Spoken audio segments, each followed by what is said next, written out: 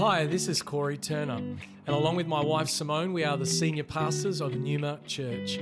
I wanted to thank you for listening to our podcast today. You're about to hear a message from one of our team that we pray builds your faith and empowers you to follow Jesus more closely. Enjoy the message. Holy Spirit, we invite your presence here. Not a single one of us is deserving of this moment of standing in your presence, but by your grace. Lord, I pray that every eye and heart will be fixated upon you and you alone. We haven't come today to listen to the opinions of man. We've come to encounter you and you alone, Jesus. And so I pray right now with every hand lifted that you honor the hungry hearts. From the front to the back, the left to the right. Every person within the sound of my voice, on whatever streaming platform that's listening to this throughout the week, I pray, Father God, your Holy Spirit will touch and heal and restore and lift up, comfort, make whole, set free, in Jesus' name. And all of Numa Church shouts. Amen. Come on, can we just honor Jesus right where you are? For he alone is worthy. Come on, a heartfelt, just fill the room with compliments to the King of Kings and the Lord of Lords.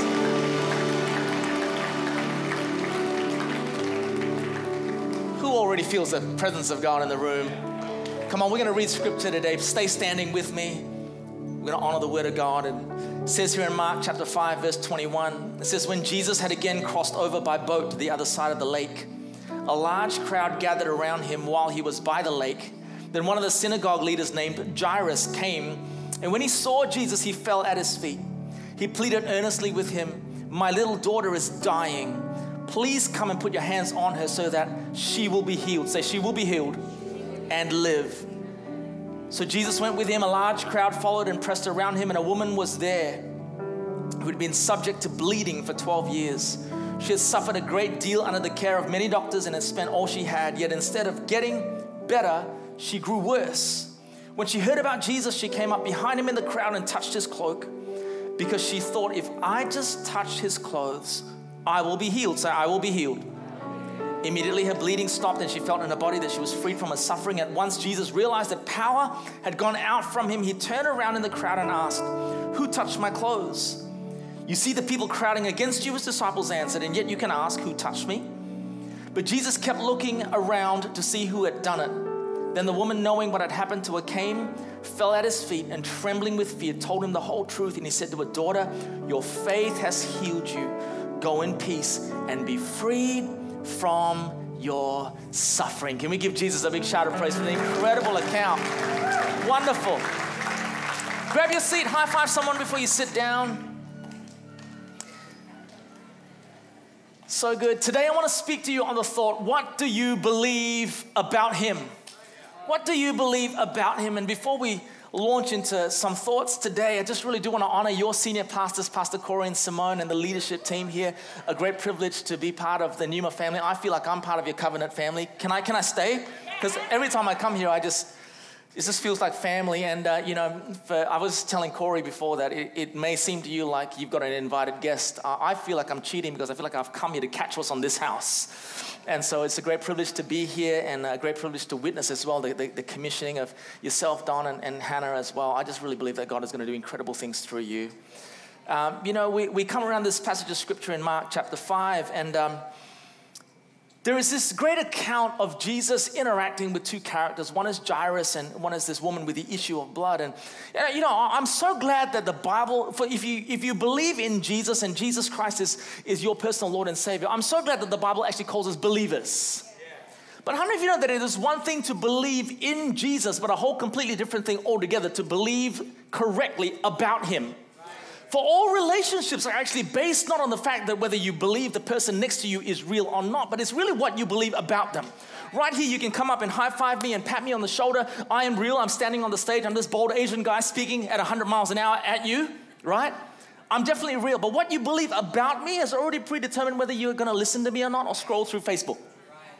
What you believe about me is already predetermined if you're going to even care for what I have to say. All of human relationships are based on what we believe about a person, and it's great that we believe in Jesus, but today, one of the most important questions that any believer can answer is, what exactly do we believe about him? What exactly do you believe about Jesus? Numa Church, how you effectively disciple the nations is really not on the basis of whether you believe in him or not, but it's what you believe about him that will form and disciple the nations that God has called you to reach. And so today I want to get our hearts and heads around this whole idea about what you believe about him, because what you believe about Jesus will determine the kind of relationship that you will have with him. See, what you believe about Jesus will frame how you pray, will frame how you read scripture. It'll frame how you share your faith confidently. Come on. What you believe about Jesus will already predetermine your experience of your Christian faith here on earth. Here in the book of Mark chapter 5, we see two people in scripture. The first is a man by the name of Jairus. We are told that he is a leader of the synagogue. He's very high up, a religious leader. He is by his daughter's deathbed. His daughter is terminally ill. And the Bible tells us that he leaves his daughter's bedside. I don't know if you know that as a parent, it'll take a lot for you to leave your dying child's bedside. And yet Jairus leaves his daughter's bedside and he goes to find this Jesus that he would have heard about as a Jew. He would have heard about the Messiah that was coming. And he goes and finds this Jesus. Now, what he does tells us that he believed in Jesus. The fact that he got up from his daughter's deathbed to find Jesus tells us that he believed in Jesus. But what he says next tells us what he believed about him. He says, Jesus, if you come with me, come home back to my house and lay hands on my daughter, she will be healed and she will live. Oh man, I want to be part of a church that believes rightly about Jesus. See, what we say exposes what we believe about him. The other character in this account in Mark chapter 5 is a woman that the Bible tells us she's got no name, she's nameless, she's faceless, but the Bible does go into detail about her condition. She's been bleeding menstrually for 12 years, and you can imagine the kind of pain and discomfort. The Bible tells us that she spent all her money on physicians, and yet she did not get any better. In fact, she grew worse. If you understood the context of it in the first century Middle East, a woman with that kind of condition would have been considered unclean. So if you can think about her kind of life that she would have lived, 12 years with this condition, it is highly likely that she would have not left her house in 12 years. How many of you know that is a long-term quarantine isolation situation? She would have not felt sunlight on her skin for 12 years. And yet as a Jew, she would have heard that this Jesus is coming down her street, and she would have heard the crowd calling, Jesus, Jesus, Jesus. And all of a sudden she would have been stirred and faced with this conundrum: do I stay within the confines of my house in further isolation because that's where I belong as an unclean woman in the first century Middle East, or will I push through my shame and self-consciousness to go find Jesus? She would have grappled, what do I even wear to manage the bleed? I haven't been out of the house for 12 years.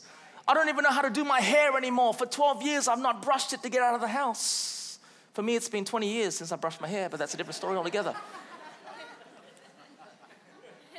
And yet she pushes through all of these thoughts. And so what she does tells us that she believed in Jesus, but what she says next shows us what she believed about him.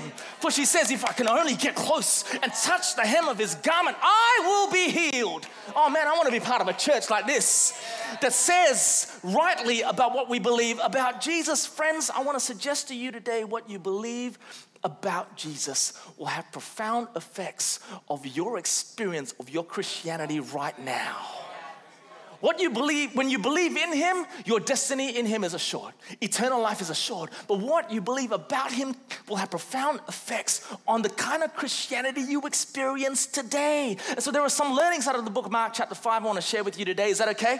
And the first learning is this: what you believe about him will determine the conclusions you jump to.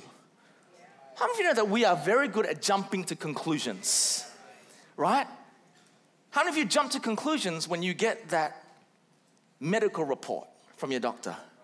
How many of you know you jump to conclusions when your boss says, I need to see you in my office, we're having a restructure?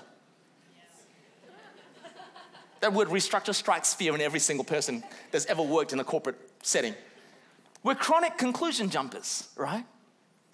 See, the ending that we write to any circumstance that we're in is already been predetermined by what you believe about him. Did you catch that? The book of Mark, chapter 4, a chapter before this Mark 5 account of Jairus and this woman with the issue of blood, Jesus calls his disciples and says, boys, we're going to sail to the other side, so we're going to get in the boat. So Jesus has already written a conclusion to this whole journey. They get in the boat, the storm beats against the boat starts to take in water. The disciples notice that Jesus is sleeping in the boat. How many of you have ever been in a crisis situation and it feels like Jesus is sleeping in the boat? So they get to Jesus and they wake him. So what they did told us that they believed in Jesus. So they wake Jesus, wake up. But what they say next exposes what they believed about him. They said, Jesus, don't you care that we're perishing? How many of you ever catastrophized and written an ending for your crisis situation that Jesus never wrote for you? How many of you ever thought to yourself, man, if I roll the ball forward with this financial situation, I'm going to go bankrupt. If I roll the ball forward with this particular relational issue, man, I'm going to be heartbroken. If I roll the ball forward with this situation with my child, oh man, they're going to have an ending that's not so good. We catastrophize our endings and we start writing endings that Jesus never wrote for us because we've got an erroneous belief about God. It's time for us to shape our thinking again, according to Scripture, according to who Jesus says we are. The story ends well for us if you read the back of the book. Come on. We win. The book of Mark, chapter 6, 2 chapters later, Jesus presses repeat on the whole situation and said, boys, we're going to get into a boat. We're going to sail to the other side. Now, if I was a disciple, I'd be freaking out because I've seen that story before. Deja vu. No way I'm getting in the boat with you, Jesus. But they get in the boat, right? Only this time Jesus says, boys, you're going to get in the boat. I won't be there with you, right? I'm going to be up in the hill praying. So Jesus decides, I'm going to play the biggest prank ever on my boys. They get in the boat. They're sailing to the other side. A storm hits again, right? Jesus decides, I'm going to freak them all out and I'm going to start walking on water. How many of you know that two believers in the same storm can jump to two different conclusions based on what they believe about Jesus? So Jesus appears through the fog and the wind and the rain, and 11 out of 12 disciples freak out and says, it's a ghost. We're all going to die. How many of you have those kind of people in your congregations? I do. It's full of those sort of people. But 1 out of 12 said, I see you, and that's you, Jesus. And if it's really you, would you call me out on the water? Because I want to walk on the water with you. Come on, are you out there? I want to believe. I know what kind of belief I want to carry with me as a disciple. I need a resounding amen from you. Amen. See, for so many of us as leaders, most of our counseling sessions, not that I counsel very much, neither does your pastor, but most of our counseling sessions, we don't really counsel people based on what's happening to them. We counsel them trying to correct what they think might happen to them because of what is happening to them. Hello. Jesus, in both accounts in Mark 4 and in Mark chapter 6, said these words to his disciples, where is your faith? Or why do you have such little faith? What is he saying to them? He's saying to them, boys, storms in life are inevitable, but fear is optional. Because after all, isn't fear an erroneous belief about God? Isn't fear, aren't all our fears erroneous beliefs about God? The fact that we don't really think that God is a way maker. We sing it, but we don't really think that his promises never fail. Come on. We don't really believe that we're going to see a victory. We sing it, but come on. Our fear exposes the erroneous belief that we have about him. But I know this. I know that God is building a Pneuma army that doesn't just believe in Jesus, but believes rightly about Jesus. And you're going to disciple nations into who God actually says he is. I need a resounding amen. It's helpful to you guys? I'm preaching myself happy here. Is that okay? The second learning out of the book of Mark chapter 5 with Jairus and this woman with the issue of blood is that what you believe about him will determine how you respond when someone else gets the miracle that you need. How many of you are in a place of need right now and you've been waiting a long time? It feels like you're in a place, a season of waiting for God to bring a breakthrough, right? Some of you, it's been 3, 4, 5, 6 years. You have that great pressing need that you've been taking to God. Next minute, Johnny come lately over there 2 weeks of suffering for Jesus, suddenly they get like a testimony, I've got a breakthrough. Yeah. How many of you have heard of the term triage? You know what triage is? Triage is used in every emergency department all over the world. Is the assignment of degrees of urgency to wounds, injuries, or illnesses to decide the priority of treatment. Triage works in every single hospital all over the world, right? It's a common sense system of dealing with issues, but Jesus doesn't abide by these rules. Here is Jairus, and his daughter is ill to the point of death. He goes and finds Jesus, explains the situation. Jesus says, man, this sounds really dire. All the disciples agree, man, we should put the siren on the truck. We are going to your house, Jairus, right? Because that is like an urgent call out. On the way there, Jesus is so extra, he stops. He says, hold up, boys. I feel power leave from me. It's like, what are you doing? Even the disciples going, Jesus, can you like hurry up, stop? And he goes, hold up, boys, I feel power. Now, if I was Jairus, I would be screaming at Jesus. What are you doing? Don't you know that my daughter is so close to the point? And he would have seen this woman, and he probably would have guessed really quickly what was going on. Jesus is engaging with a woman with a 12-year bleed. Now, we understand that her situation is pretty dire, right? But there is a difference between fatal and chronic. How many ever said that to Jesus? Jesus, my need is far greater than that person over there. Can you please answer my prayer first? Or is it just me? Am I the only unholy guy in all of Melbourne this morning? We feel at times like we're entitled to Jesus bringing our breakthrough first. But what you believe about him will determine how you respond when someone else gets the miracle that you need first. Maybe you're here today and you've been unemployed for 7, 8, 9 months. 300-400 resumes have gone out, not even a single call. And yet, Wayne over there on the other far side of the room, he's still got a job and he's been offered 2 promotions. You want to punch him. Maybe you're here today and you've been lonely a long time and it's in your heart to be in a relationship and start a family, and you're tired of going to weddings on your own. You're tired of being on your own. It's in the desire of your heart. Shinikwikwi over there in the tight dress, engaged at 19. What?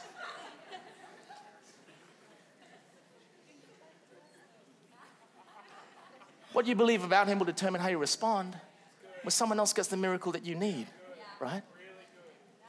Jairus doesn't say anything. He would have stood there and watched Jesus engage with this woman, all the while knowing the clock is ticking on his daughter's life. Why is that? Because the same revelation he had about who Jesus is and what he believed about Jesus when he left his daughter's deathbed was still the same Jesus. When he said, Jesus, would you come back to my house, lay hands on my daughter, she will live and be healed, is the same Jesus when he stops to seemingly give miracle and breakthrough to everybody else but him. Come on, are you out there? If you're here today and you're in a season of waiting, can I suggest to you today, believe rightly about Jesus. I don't know if you know our story, Chrissy and I. We have 2 boys. Our youngest boy, Isaiah, soon to be 16. He was born with a rare genetic syndrome called Mowat-Wilson syndrome. He's one of 450 people in the world to be ever diagnosed with it. So we raise a disabled child. We have raised a boy with special needs. When Isaiah was a baby, as all parents do, we dedicated him at our church. A guest ministry came and he dedicated Isaiah. And I remember being there, present. And when you dedicate your child, being a young dad, I remember this was 2006. He was just a baby, newborn. You have these dreams for your kid, and I dreamt of the day where I would maybe film Isaiah having his first speech in his school assembly, that he'd win this merit certificate, this great award, he'd be class captain, he would have this sporting achievement, win this maths award, and be great at music, and be a nativity scene at church sometime. And over the years, Isaiah has not met a single one of those aspirations that I've had for my own boy. And as church pastors, as we do, we dedicate other people's children. We celebrate all their achievements on Facebook. We see them grow up. And my boy is 6'2", is almost 16 years old, and I've never had a conversation with him because he's got no language.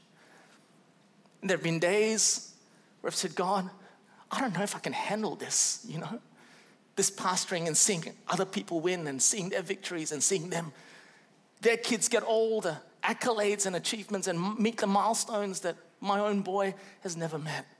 but I refuse to reduce what I believe about Jesus down to my present reality. And it may not be my time yet, but I may not have had a conversation with my boy just yet, but one day I will. Come on. If not in this life, in the next, in his glorified body. My time will come in his time. I don't know where you're at today, but this is a prophetic word for someone. If you're in a season where you seem to be waiting for Jesus and he's stopping for everybody else but you, your time will come in his time. I need a resounding amen from somebody today at Numa. The book of 1 Samuel chapter 1 accounts for a lady by the name of Hannah. Hannah was, in that chapter that we read, was barren. She was unable to have children. To make matters worse, Hannah's heart has always been to bear a child, to raise a family, to have children of great significance. God had spoken to her about it, and yet month after month after month, she'd come out, pregnancy test, no. To make matters worse, her husband Elkanah marries a second wife called Peninnah. Now, Peninnah was a piece of work. Here is Hannah. She desires to have a family. Elkanah marries Peninnah, and now Peninnah, on the other hand, was popping out babies like a rabbit. Her own pastors were sick of dedicating her children. It's like, oh my gosh, Peninnah's kid again. Oh my gosh, here's another one, another year, another child. To make matters worse, Peninnah would mock Hannah. And every year, Hannah would go up to the temple and she would keep her eyes on God. And she would know that my time will come in his time. And what she believed about her God framed how she responded. Every year when Peninnah would have her children and rub it in her face. And I want to say this to you, to someone out there, what you believe about Jesus will be tested in the fires of comparison.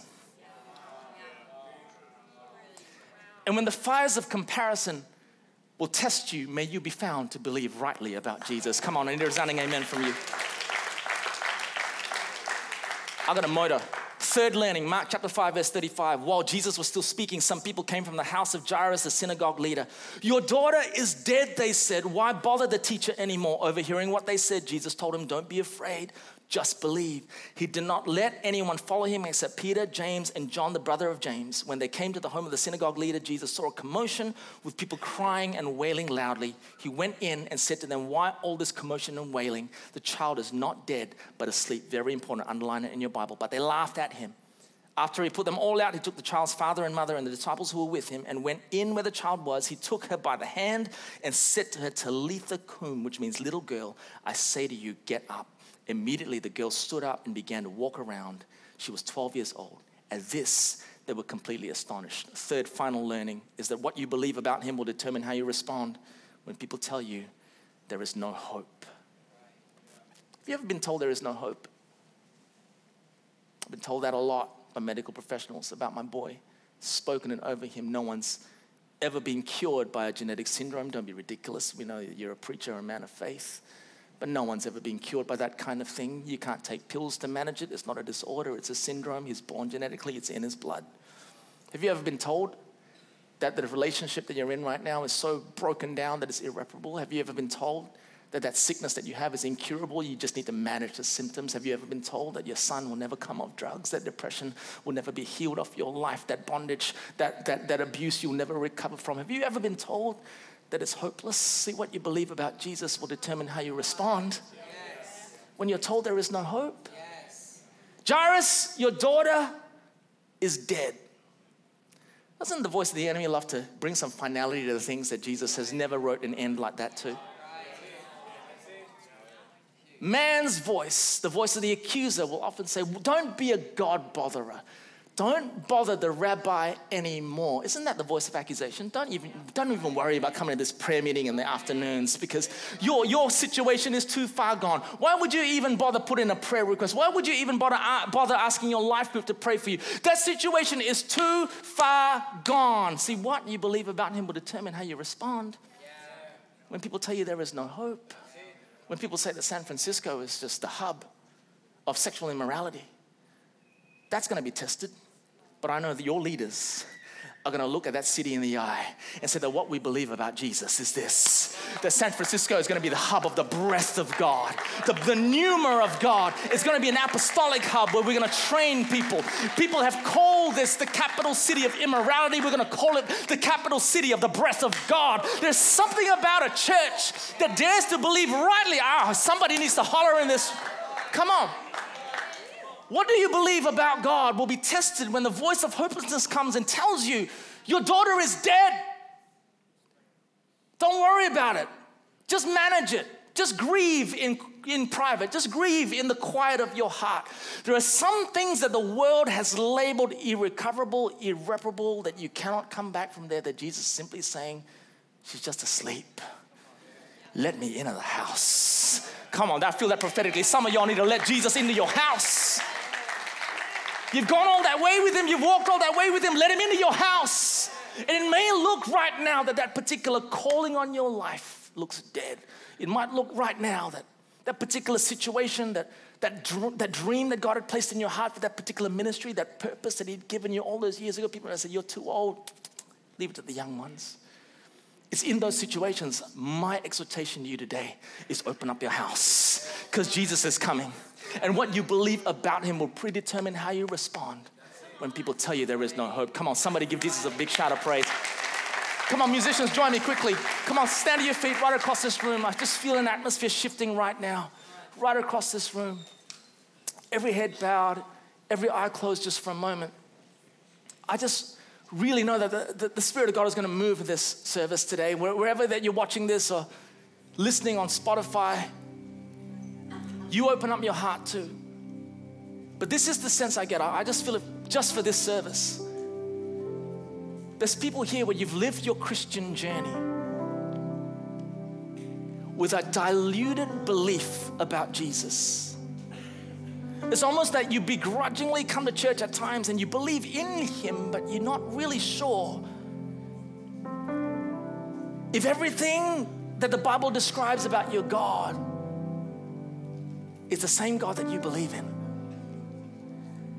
And there are times where you experience your Christian faith in low definition. You experience it a little blurry. You experience it in a smaller measure than Jesus intended for you to experience. And that's why at different times you catastrophize your endings. You live with a low-grade fear and low-grade anxiety. That's not the man or woman Jesus died and rose again for you to become. There's others here, second group of people. You feel like you're in a season where you're stuck, where Jesus has stopped for everybody else and has seen their needs, but it feels like you're unseen to God. You can imagine being Jairus. He would have potentially thought about, Jesus, are you serious? Do you still see me? I'm the guy that came to you first. A third group of people. You're in the room today and you feel you've almost resigned yourself to the fact that God, you can move in these 4, 5, 6 areas of my life, but this one area, I don't know if I've got faith for that. In this room today, the Spirit of God is aligning your faith afresh to the Jesus that died on that cross and rose again. And he's almost breathing life into an army of pneuma soldiers that are willing to believe rightly about their God. Today, if you're here and you're saying, God, I want to believe rightly about you. I want to walk out of here with a faith that is aligned with Scripture, a faith that you died and rose again for me to have. If that is you today, and if you're in a place where you doubt that breakthrough will ever be your inheritance, today is the day that the Holy Spirit is shifting you afresh. Thank you for joining us for this message today. We don't assume that every person listening has a personal relationship with Jesus Christ. And so today, we invite you to begin following Jesus as your Lord and Savior. The Bible teaches that every one of us has been created for a relationship with God. Sin has separated us from that relationship, but God loved us so much that he gave us his one and only Son, Jesus Christ. Jesus lived, died, and rose again, conquering sin, Satan, and death itself. If we believe in our hearts that God has raised Jesus from the dead, and we confess with our mouth that Jesus is Lord, we will be saved. So if you are ready to pray in faith, turning away from your sin and believing in Jesus for your salvation, please pray this prayer. Dear Jesus, I believe that you are the Son of God, and I ask you to forgive me and cleanse my heart from all of my sin. I receive by faith the free gift of eternal life, and I ask that you would fill me with the Holy Spirit. I thank you that I am born again as a child of God and that you have made me a new creation in Christ Jesus. In Jesus' name I pray, amen. If you have prayed that prayer for the first time, we would love to know and help connect you to a local church in your area. You can contact us on our website, numa.church. Thank you for listening.